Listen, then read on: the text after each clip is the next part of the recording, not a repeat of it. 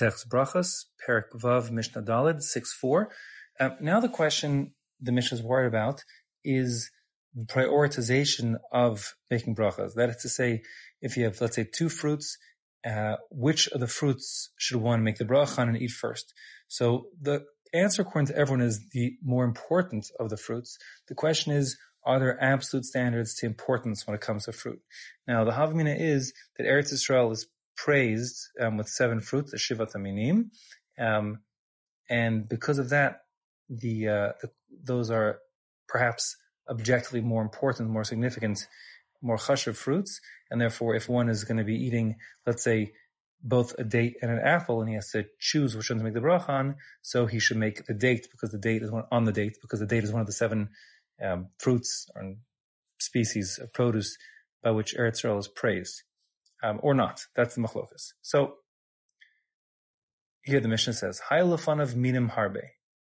If a person had multiple types of, let's say, fruits in front of him, Rabbi Yehuda Omer, im yesh b'neim min shiva mevarach alav. Rabbi Yehuda holds that the 7 species by which Eretz Yisrael is praised, which are wheat, barley, olive, dates, grapes, figs, and pomegranates. That's in the order of priority, by the way, not in the order of the pasuk.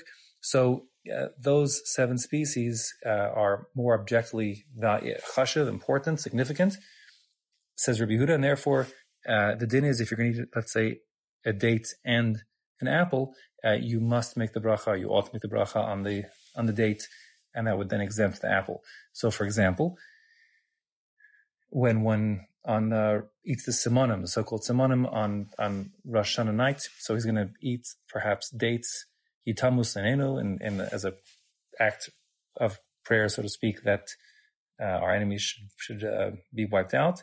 And he's also going to eat apple to honey for a shana tova matuka, for a sweet and good year. So he only can make a break pre-8 once, and the din according to Rabbi Yehuda is he should make it on the date, because it is one of the species for which Eretz Yisrael is praised, and then after he makes a break pre-8 on the date, he would then eat the apple second.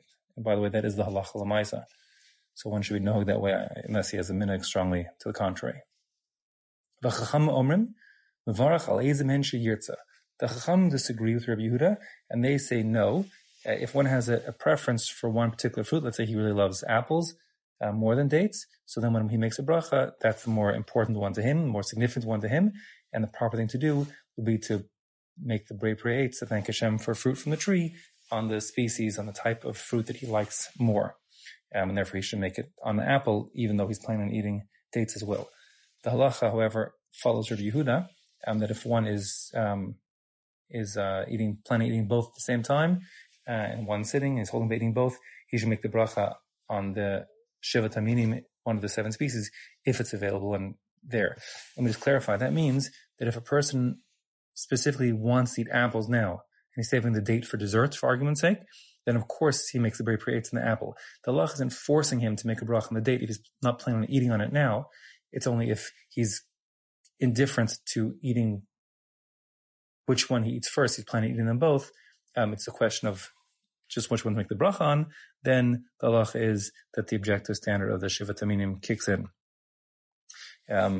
Worth noting the halacha that this doesn't apply if one's eating a fruit and a vegetable, a brei pre-adam and brei pre-8, that is to say, then he can say one or the other, meaning he can eat his banana, which is a brei pre-adama, before his apple, or vice versa. Truth is, Mishbura comes out that if he's really indifferent to which one to make the bracha on, then since brei pre-8 is a more specific bracha, he should make that one first on the apple. But la halacha, if he doesn't have to, and he certainly can make a brei pre-adam before brei pre-8. As far as the 7 species, they themselves have a hierarchy. The base of the hierarchy, meaning if a person has both a pomegranate, let's say, and a date in front of him, then again, there's a hierarchy, which one goes first. It's based on the pasuk where these 7 species are mentioned.